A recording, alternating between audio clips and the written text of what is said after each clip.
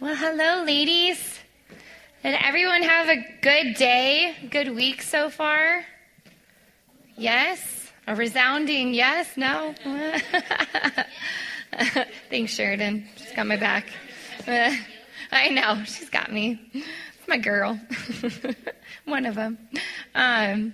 Well, I'm super excited about what God's been showing me because it's been a whirlwind around our house lately. And I know for me, I savor time with God in the morning, before everybody gets up. If my husband wakes up early, I'm like, I literally am like, you're not supposed to be up yet.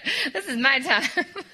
But God had been showing me just some words lately more than anything. And I've learned this from my pastor is to look up the meaning of words. And so many times, the meaning of a word goes back to a root word, and then it goes back to the Greek or the Latin. And there's just so much just richness in words. And I'm a word person. I love quotes. I love writing. I love reading.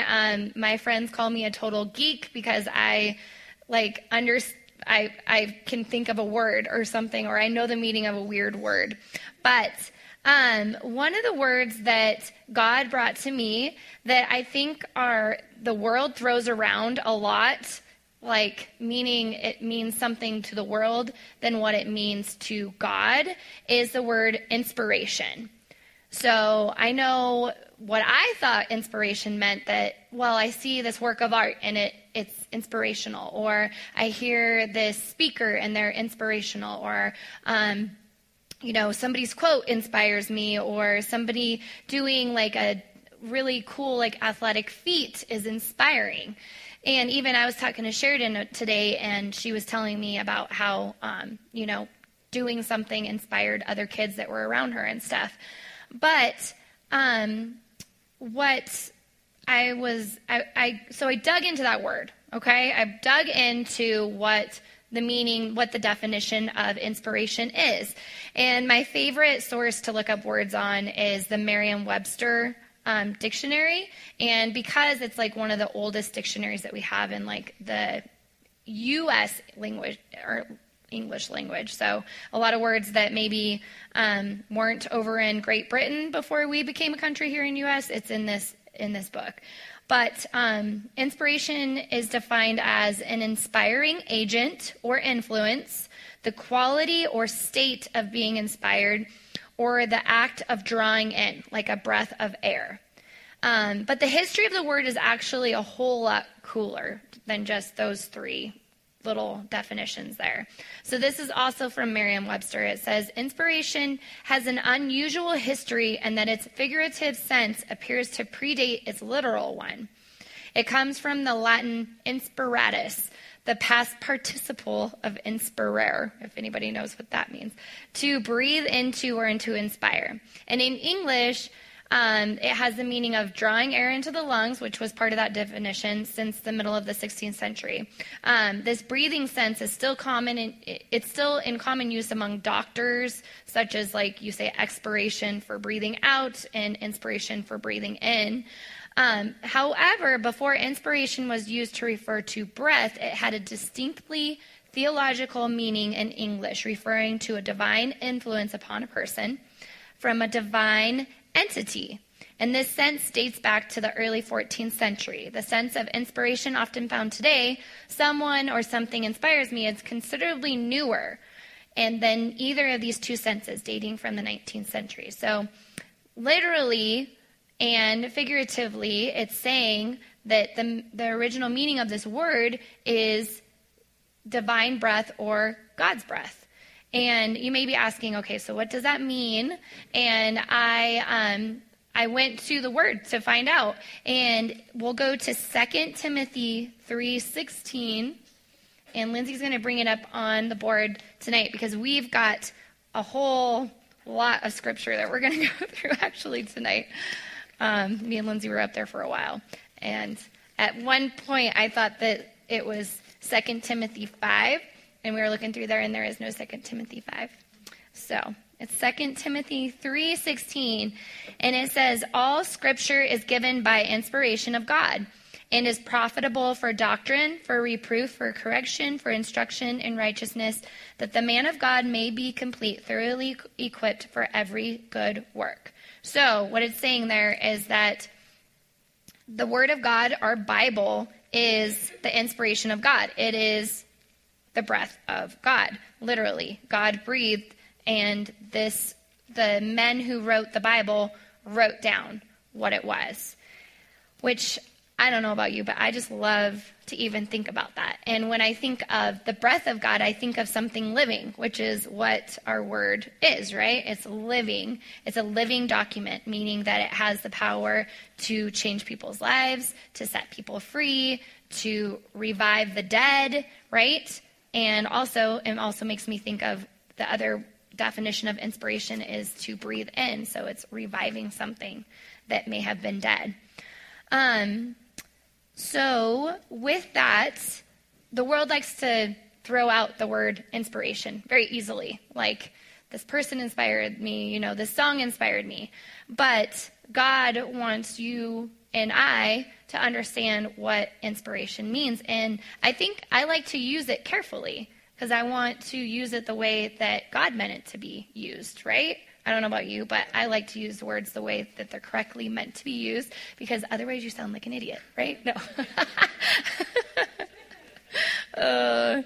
But I think the word that the world needs to use instead of inspiration, I think they need to use the word motivation.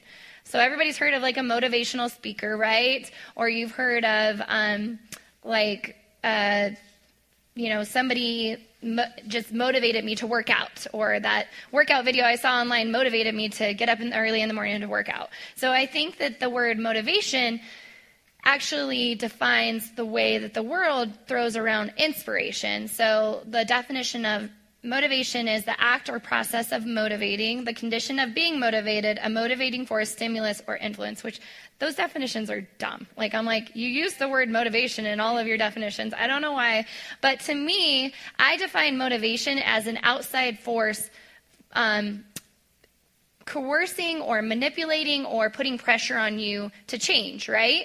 So seeing that person look good in a bathing suit, you're like, that's motivation for me to get in the gym, right? Or that, that person spending time with their kids, man, that's motivation for me to unplug and to sit down with my kids and play, right? So the thing about motivation, though, is that it's based on our feelings. It's based on our emotions so many times.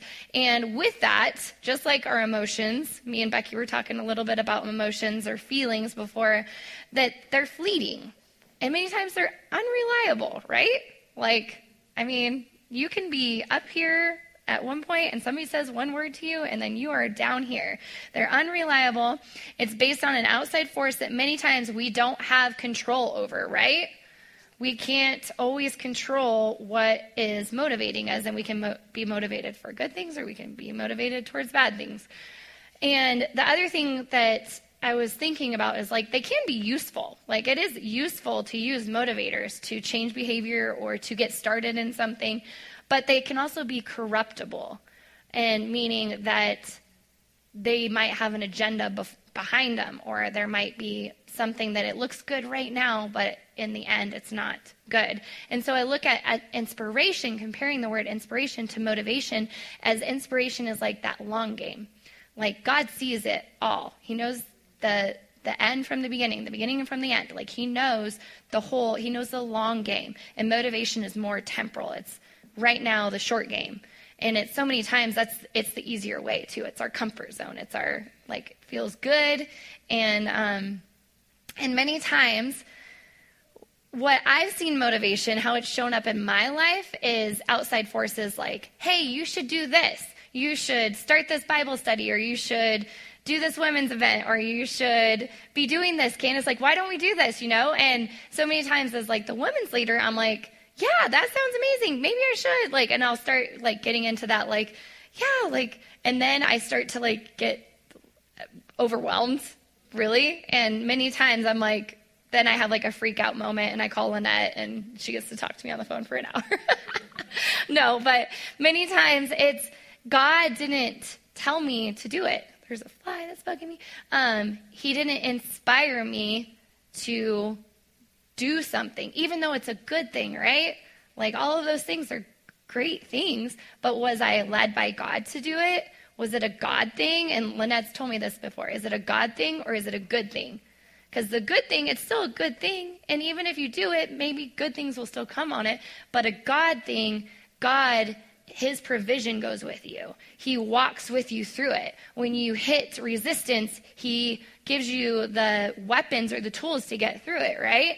So that's what I want. I want the God things. I want to go with God when I do things, right? And I want God's inspiration. I want his breath living inside of me. And the other thing too is when we get born again, we get Holy Spirit inside of us. Like, that is God breathing and living inside of us right there and then. So many times that happens. Like, we think, oh yeah, like, I think God told me to do this. I should do this, And we're like, but I don't know if it's like God, if it's God's inspiration, or if it's the world's motivation or coercion or manipulation or whatever you want to call it. So I wrote some things down because I've been in these instances very many times. And the first off is that it will always align itself with the Word of God. So whatever maybe you feel like doing, or maybe somebody brought it up to you, or somebody asked you to do it with them, or, you see something online and you're like, that's so cool. Like, I want to do that too. So many times we're like, it feels good. Like, yeah, this is exciting. Like, I want to do this. But does it line up with the Word of God? And if it is from God, if it is God's breath inspiring you to do something, it will always line up with the Word of God. Like, there is no exceptions. Like, it's going to line up with the Word of God, and Holy Spirit will never inspire someone to act or do something outside of the Word of God. So if you want to know if it's Holy Spirit, check the Word of God, right?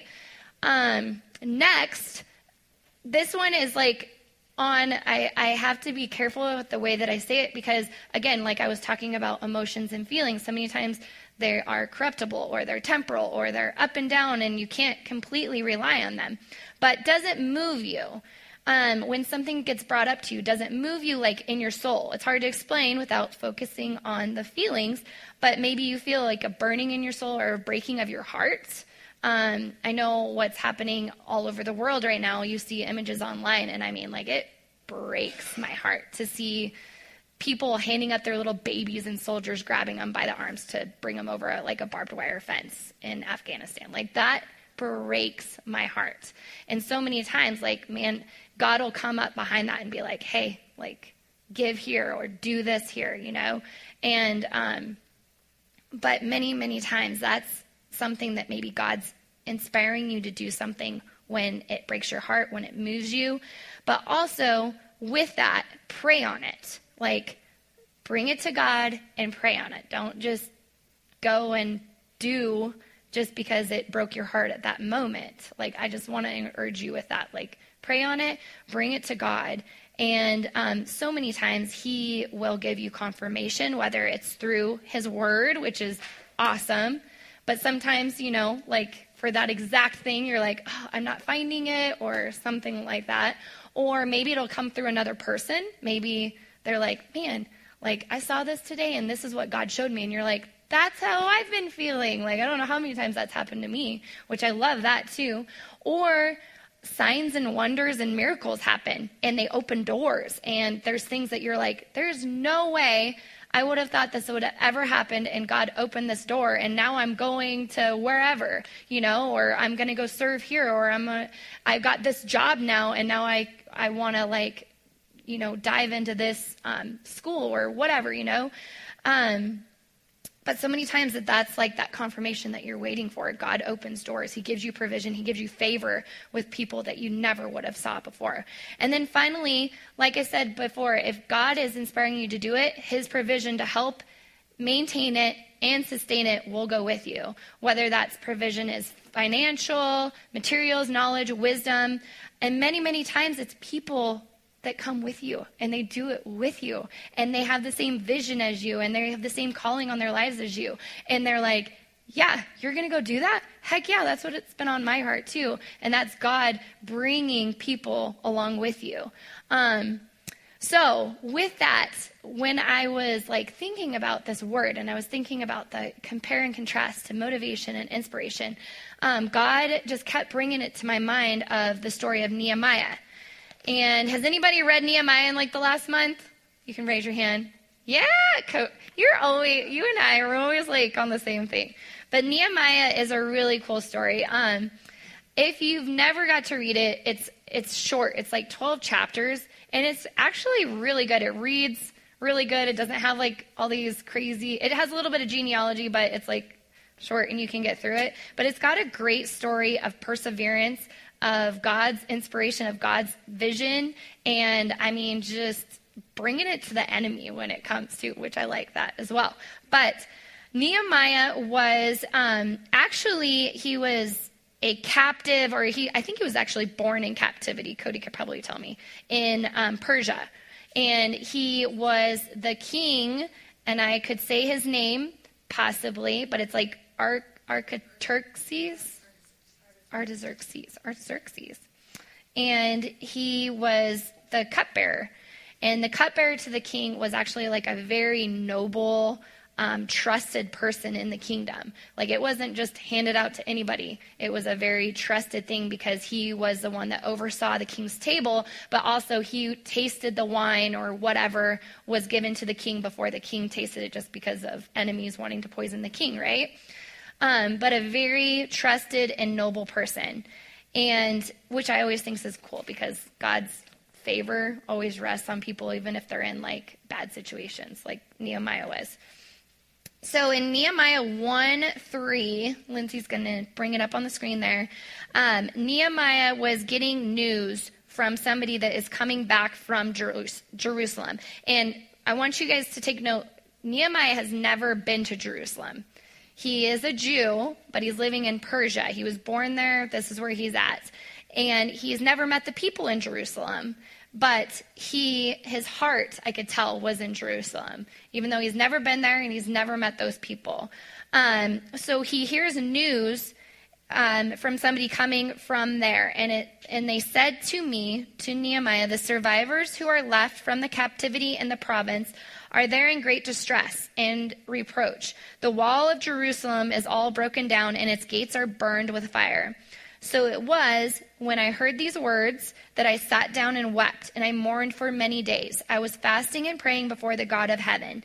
And I said, I pray, Lord God of heaven, O great and awesome God, you who keep your covenant and mercy with those who love you and observe your commandments, please let your ear be attentive and your eyes open, that you may hear the prayer of your servant, which I pray before you now, day and night, for the children of Israel, your servants, and confess the sins of the children of Israel, which we have sinned against you. Both my father's house and I have sinned. So he gets this news, and it breaks his heart.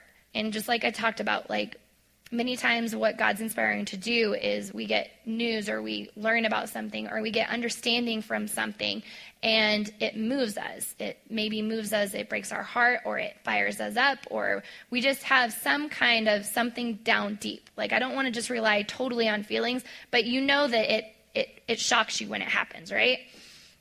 So he gets that. And then he prays, and he prays to God, and he refers to God's word. And so he said, it's in Nehemiah 1:8 we're going to next. It says, remember, I pray, the word that you commanded your servant Moses, saying, if you are unfaithful, I will scatter you among the nations. But if you return to me and keep my commandments and do them, though some of you were cast out to the farthest parts of heavens, yet I will gather them from there and bring them to the place which I have chosen as a dwelling for my name.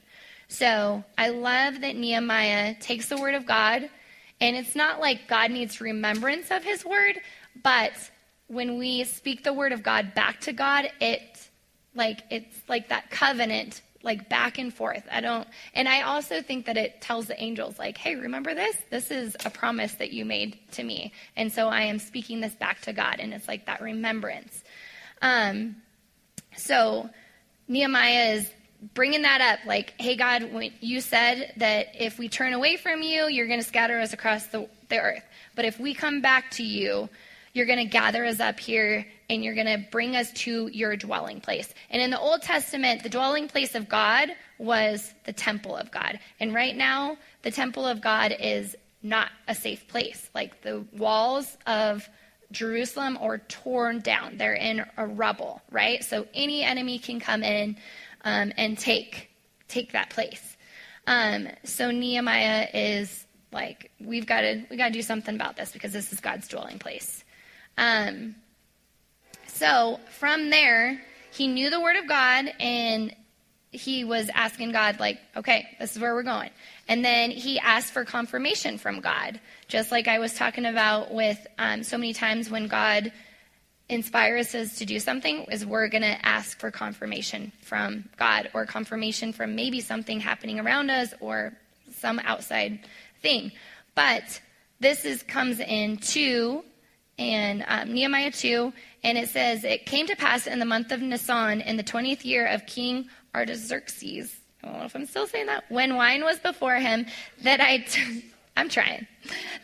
the wine and I gave it to the king. And now I had never been sad in his presence before. Therefore the king said to me, why is your face sad since you are not sick? This is nothing but sorrow of heart. So I became dreadfully afraid. So he's afraid to bring up what's on his heart to the king, right? Okay, so from there, so I became dreadfully afraid, and I said to the king, may the king live forever. Why should my face not be sad when the city, the place of my father's tombs, lies waste, and its gates are burned with fire? So he's telling the king what happened to Jerusalem. Then the king said to me, what do you request? So I prayed to the God of heaven. And I said to the king, if it pleases the king, and if your servant has found favor in your sight, I ask that you send me to Judah, to the city of my father's tombs, that I might rebuild it. And then the king said to me, and the queen also sitting beside him, which I think that's cool that they put that in there, how long will your journey be? And when will you return? And so it pleased the king to send me, and I sent him a time. So God gave him confirmation through the king letting him go. And I mean, if you remember, this was his cupbearer. Like, this is somebody that he trusts. It was almost like a councilman to him. Like, if you think of, like, in our government, the president has his councilmen. This is a councilman to the king. Like, it's one of his trusted advisors. It's somebody that he really trusts, that he's like, okay, I'm sending you away. I don't know what's going to happen to you, but I'll let you go. So this was a big deal that the king was letting him go. It was confirmation that what God had inspired Nehemiah to do was the right thing to do, right? And so we're going to skip down to 7 and looking at Nehemiah 2:7-9. Furthermore, I said to the king, if it pleases the king, let letters be given to me for the governors of the region beyond the river, that they must permit me to pass through it till I come to Judah. So they're going to give him safe passage. And the letter to Asaph, the keeper of the king's forest, that he must give me timber to make beams for the gates of the citadel, which pertains to the temple, for the city wall, and for the house that I will occupy. And the king granted them to me according to the good hand of my God upon me. So again, God gave him finances, provision to go and do the thing that God was asking him to do, that he was inspiring him to do again, right? And he went out with people. The king sent him with captains of the army and horsemen. So he gets to Jerusalem and he goes and checks out the wall, and it's exactly how he was told, that it's just a pile of rubble. It was burnt down. It's just a pile of totally, like not a wall, definitely. So he's going to build a wall. And what I looked up is this wall was 8 feet wide, and I don't remember where I saw it. I thought I wrote it down, but I didn't. It's a very big wall. It's like 8 feet wide, and do you remember how tall it is? Yeah, it's a big wall, like big enough for probably 8 feet wide, like a chariot to go through and ride around. Like, this is no little chain link fence, right? Okay. So this is a big feat. And like, that's the thing too, is like, man, like God doesn't play small.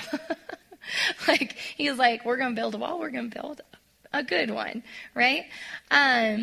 So the cool thing is he gets to Jerusalem, and then he's talking to people, And he's telling them what he's going to do. Like right here in 17, so I said to them, you see the distress that we are in, how Jerusalem lies waste, and its gates are burned with fire. Come and let us build the wall of Jerusalem, that we may no longer be a reproach. And I told them of the hand of my God, which had been good upon me, and also the king's word that he had spoken to me. So they said, let us rise up and build. And then they set their hands to this good work. So he has all the people coming in to build, just like what God said he would give them, right? Provision and people to do the work with you. So something that I see here, and before I get too far into how I was going to end this, is that God's provision will be there. So he sends the people, he gives them the tools, he gives them the timber, he gives them safe passage, he does all these things. They still have to pick up a shovel, right? They still have to get I don't know what they used for masonry back then, the mud or whatever. They still had to set the bricks. They still had to set the concrete or whatever they're using as the paste for the bricks, right? They still had to do the work but God gave them all those things. And so many times we're like, man, this just isn't working out for me because it's so hard. I don't want to do this. This is all so hard. Like, I know God called me to do this, or he inspired me to do this, but this is a lot of work, and I don't know if I want to do this. And it's like, and God's like, I gave you all the things, but you still have to pick up your shovel, right? So with that, when you are stepping out, when God's children are inspired to do what God has given them to do, they're going to meet resistance, right? I mean, I can just see like what's happening here, and it goes into it. The resistance that Nehemiah meets is pretty substantial. The ridicule that he goes through. I mean, people are basically laughing at him because they thought that this was the end of Jehovah God. When they see the rubble of Jerusalem. Like all of those pagan kingdoms surrounding Jerusalem, they're like, this is the end of the Jehovah God, the God that has struck fear in us for hundreds of years. This is the end of him. Look at his temple. Look at the wall. Like this, it was a reproach, like exactly what Nehemiah said. It was a reproach to God and to God's people. And then you get Nehemiah coming, and he's never been there, doesn't know these people. And he gets there and he's like, hey, you know what? Like, I'm going to build this wall. We're going to do this. And people are like, we can do that? We can build a wall? Like, really? Like, it cracks me up that nobody else, like, had thought of that plan before. But they're living in it. Sometimes when you're living in the mess, you're living in the rubble, you don't see the way out. And sometimes somebody else can come in and be like, this is the solution, you know? But God gave Nehemiah that vision, a man that had never been there, never knew the people. This wasn't his home, right? But his heart was in this place. And so they rose up and they started building the wall. And that's when the enemy shows up, right? That's when they are, first it says they were deeply disturbed that a man had come to seek the well-being of the children of Israel. So they're like, oh no, like there's somebody that actually cares about these people. Like we're going to turn them into slaves, like, right? Like I didn't know that somebody actually cared about them. And then they see that they're starting to gather to start to build. And it says Sanballat, the Horonite, Tobiah the Ammonite official, and Geshem the Arab heard of it, and they laughed at us, and they despised us. And they said, what is this thing that you are doing? And I love Nehemiah's answer, because he reminds them of who God is. And he says, so I answered them, and I said to them, the God of heaven himself will prosper us. Therefore, we his servants will arise, and we will build. But you have no heritage or right or memorial in Jerusalem. So many times when we meet that resistance, we meet that ridicule, we meet that enemy coming against him, we need to remind him of who we are and who our God is more than anything, right? And remind them of what our covenant is with our God.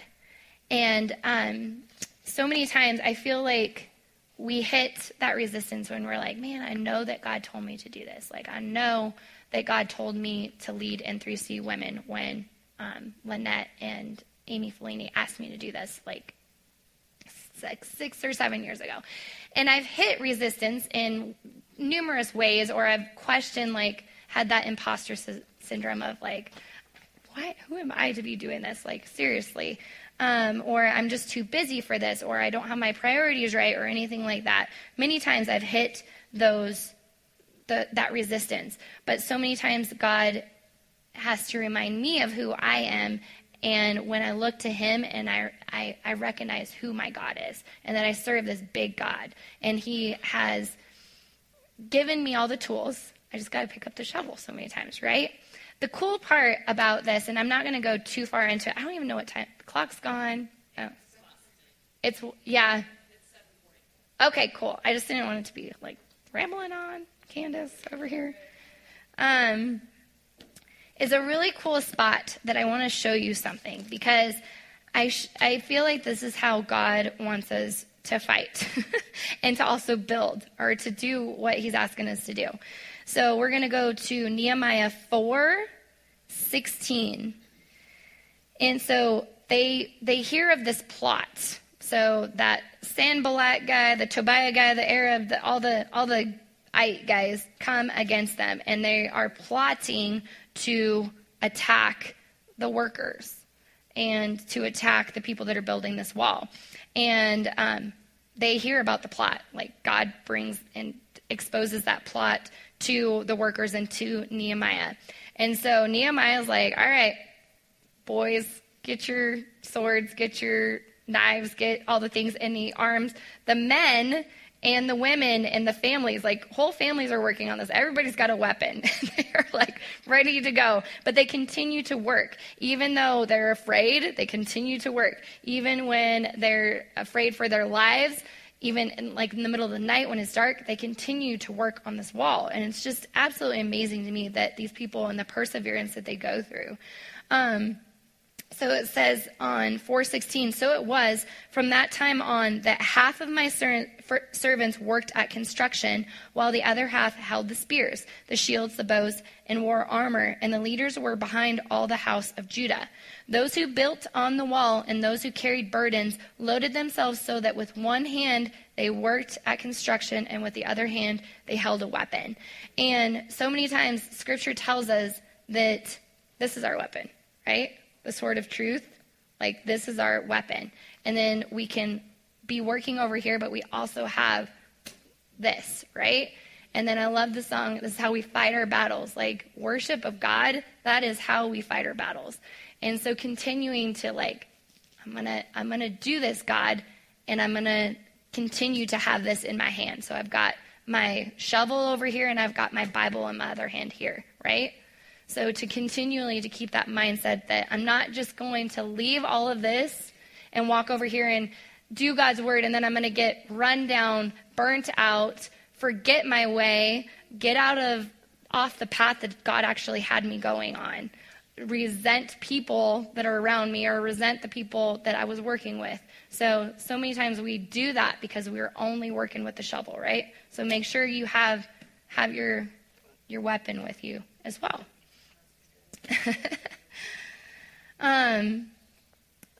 With all of that, with that whole story, and I encourage you to go read the whole story. It's so good. It's got so much, just a story of perseverance and just working through it and beating the enemy when you know you have a calling on your life. And I believe all of us have a calling on our life. That's the other thing too. And here's something that God showed me, because I was like, I know that for me and for seasons of my life, I'm like, I don't have anything big that I'm working on right now. Like, I'm a stay-at-home homeschooling mom. Like, I don't have anything big that I'm working on right now. Like, what? Like, that just seems, I know. I know. But it just seems like, like maybe what I'm doing is mediocre compared to what Nehemiah was doing, building a wall, or what, anybody. You can name so many different people. But God showed me, he was like, yeah, Nehemiah built my wall, and he built, fortification around my temple. But then also the woman that came and wiped Jesus' feet and cleaned his feet with her tears and wiped him with her hair and everything like that. It says that she'll be remembered for generations in the Word of God. And that was, if you want to talk about like the lowest job or the lowest thing ever, like wiping somebody's feet and cleaning their feet with your hair and your tears, it doesn't get much lower than that. Like if you put it on like the hierarchy of like things you're doing for God, but like that touched Jesus's heart. Like he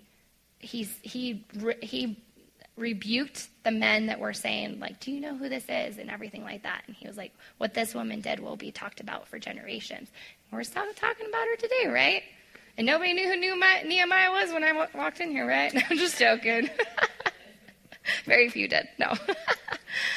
But the thing that I see in this is 3 characteristics. And God showed me these because I was like, again, looking up the meanings of words. And Sheridan was doing like a little scripture notebook the other day. And 2 Timothy 2:15 was what she was copying and writing. And it says, be diligent to present yourself approved to God, a worker who does not need to be ashamed, rightly dividing the word of truth. And I looked at that word diligent and I was like, like what does that word actually mean? Like to me, diligent means like disciplined, like you're doing it, you're doing the work of God, but it's actually not that. They're different. They may be similar in some instances, but they are different. So I looked up the meaning of diligence. And diligence means the conscientiousness or determination or perseverance when doing something. So it actually comes from the root word diligere, which I thought was really, really cool because it means to highly value, to love, or to choose. So diligence means that you're doing something from a place of love and honor. And that's exactly what Nehemiah and the people building the wall were doing. They were doing it out of love for God and the honor of God, right? And that's what kept them doing it. Like they didn't stop doing it because of the resistance, because of the ridicule, because of the discouragement that was coming against them. They kept doing it because they kept that love of God and that honor of God out in front of them, and they were going to keep doing it. So even if it's the most mundane task, they're going to keep doing it, right? And then the second word, the word discipline, actually also came to me too. And I love what the definition of discipline also means. It says a controlled behavior or self-control. It's showing up and doing the thing that you might not always feel like doing, but you know it's good for you or good for the cause. Sometimes you just have to do it, right? And one of the quotes that I love about discipline is from Abraham Lincoln, and it says, discipline is choosing between what you want now and what you want most. So for those people building the wall, like right now could be cool, like, hey, you know what? I'm going to drop my shovel and I'm going to go sit in the shade and take a nap. But that's when the enemy would probably attack them, right? That's when they were weak, was when they were laying it down and walking away, because the hard thing is to keep at it, to keep doing it. And then the third word that God showed me to continue in what God's inspired you to do is the word vigilance. And vigilance means to stand guard, to be aware, don't be distracted. That's my definition anyways. I actually didn't look up the definition of it. I just knew what it was. So I was like, I'm going to put my little twist on this. But that's also in Scripture too. 1 Peter 5:8, it says, be sober, be vigilant, because your adversary, the devil, walks about like a roaring lion, seeking whom he may devour. And I think that's a good wake-up call for us women too, because so many times I feel like we're so distracted with life. We're distracted with the things that we're doing. We're distracted with, the things that we need to take care of, our responsibilities. And I know for me, it just happened to me a couple weeks ago. We were moving cattle. It took us a couple hours to move them from like the farthest pasture we had all the way up to the house to wean and brand calves and everything. And it was raining. And then it was raining at one part, so I had a raincoat on. And then the mosquitoes like came out like thick after the rain quit. And it was awful. So I had my raincoat over my head, and I had like my hands tucked up under my sleeves, and I was just sitting on my horse walking behind these cows, and they're just walking really, really slow, very mundane, very boring, nothing fun happening. And I just remember God, like, totally just talking to me. Like, I was almost, like, zoned out, and then God just, like, dropped this into me, and I'm like, man, I don't know. I'm ashamed to even say, like, I don't even know the last time that happened, because I don't know the last time I didn't have my phone right there with me. I don't know the last time I didn't have, like, distractions of the world pulling at me or asking me to do things or anything like that. All I had to do was just sit on my horse and walk behind these cows. And God was able to speak to me so clearly and just to drop this thing that I've been praying about for a long time right into my heart right then. And I'm like, man, I need to do this more often. Like, I need to get unplugged. And sometimes it's just the mundane things that you don't have to be thinking about doing that he is like, all right, finally, here you go. So I just want to remind us as women to look for opportunities to do that. Like, leave your phone at home, go for a walk, go do something that you're not all plugged in all the time. So bringing it all together, that thing that God has placed inside of you, because it's inside each one of us. And if you don't know what it is right now, find somebody who has something on their life and be like, hey, what can I do to help you? What are you doing? Like, is there something that I can jump in there with you and go? Like, I highly encourage you to do that if you're like the one that's sitting there going, I don't have any God-breathed inspiration right now, Candace.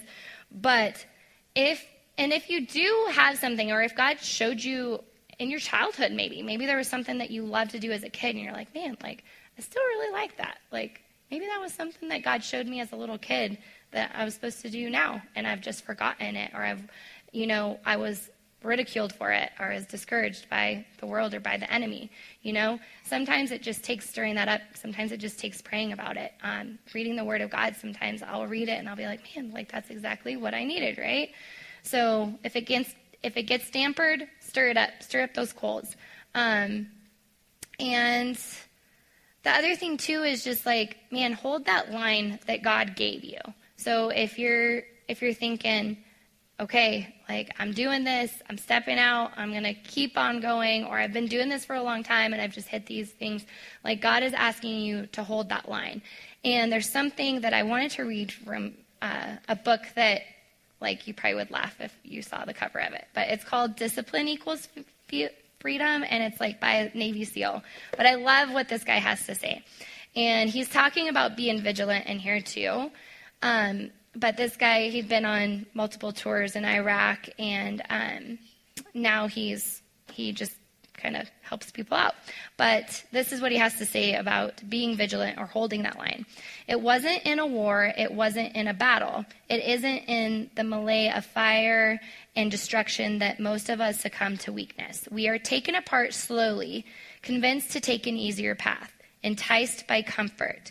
Most of us aren't defeated in one decisive battle. We are defeated one tiny, seemingly insignificant surrender at a time that chips away at who we should really be. If it isn't that you wake up and one day decide, that's it, I'm going to be weak. No, it's a slow, incremental process. It chips away at your will. It chips away at your discipline. And without realizing, one day you wake up and you have become something that you never would have allowed. Instead of strong, you are weak. Instead of disciplined, you are disorganized and lost. Instead of moving forward and progressing, you are moving backward and decaying. And those things happen without you seeing them, without you recognizing them. So you have to be vigilant. You have to be on guard. You have to hold the line on the seemingly insignificant little things that shouldn't matter, but they do. So with that, I just want to leave you guys with that. I know it's kind of more on a downer note, but like for me, it's the little things that I forget to do. It's like, just like I talked about, like how long had it been since I actually was quiet and unplugged for God to speak to me? And if you're sitting there going, God doesn't speak to me, well, we need to look at what we're doing with our lives. And I like what Pastor Lynette or Pastor Darren says, I can't remember, but they said, go back to the last thing that he told you. Maybe it was 15 years ago. Maybe it was your childhood, and you're like, that's the last thing I remember him showing me, or I know that was from God. Sometimes it means that we have to go back to that. Or maybe we have to unplug, or maybe we have to do something totally out of our comfort zone and lead a Bible study or do something. I don't know. But I just want to encourage you guys with that, is that sometimes it's those little things that add up, and those are actually surrenders that we're giving to the enemy instead of, it's not one big surrender, it's those little surrenders that we're giving him during our day. It's the words we speak about ourselves. It's the words that we speak about other people. It's the conversations that we get drawn into that maybe we shouldn't be drawn into. So, ladies, I love you, and I feel like I just rambled on tonight, but I hope that you guys got away. Well, thank you, sure. Thank you. No, I hope that what God showed me, I was like, man, I want to share this with somebody, and you guys are always the ones that come to first in my mind when I get to share what God's been working on my heart, because I feel like, he can speak uniquely to women a different way than he can speak to men. So I love that we can share that together today. But I will end in prayer, and if anybody has anything, I am so open to praying with you, or if you just need encouragement, we've got a team of ladies here that would be happy to love on you and pray over you or do whatever. But we're all just humans, and so we don't always have the answers, and we're not perfect whatsoever. So Father God, I just thank you so much for every lady that came here tonight. I pray that she walks out of here, God, and she knows that that you have a plan for her life, that you have put vision inside of her, that you've put your breath in the inside of her, Father. I pray that if she has something that you showed her a long time ago, that you would stir it up, Lord, that those embers that maybe aren't burning hot anymore, Father, that you would blow on them and that they would burn hot again, Father, and that you would bring people around her, that you would bring tools around her and finances around her, or whatever it is for her to accomplish what you set in front of her to do, God. And I just thank you for just their hearts, that they're seeking after you, God. And I just pray that they wake up tomorrow morning, Father, with just a new hope inside of them and just a new, fresh word from you, God, as well. And I just pray over every woman here tonight that she doesn't leave here without knowing inside of her that you are her Lord and Savior. That maybe she's questioned, am I really saved? Do I really know what I believe in, God? That if she has any of those questions, that she would come and ask and seek and get the answer, Father. And if we can help her, if we can pray over her, Father, we're here to do that, God. And we just thank you for willing hearts, and for the ladies that are leaving out of tonight, that they're powerful, that they're equipped, and that they're going to go and do majorly big and small things for the kingdom of God, Lord. And we just love you with that. In Jesus' name, amen.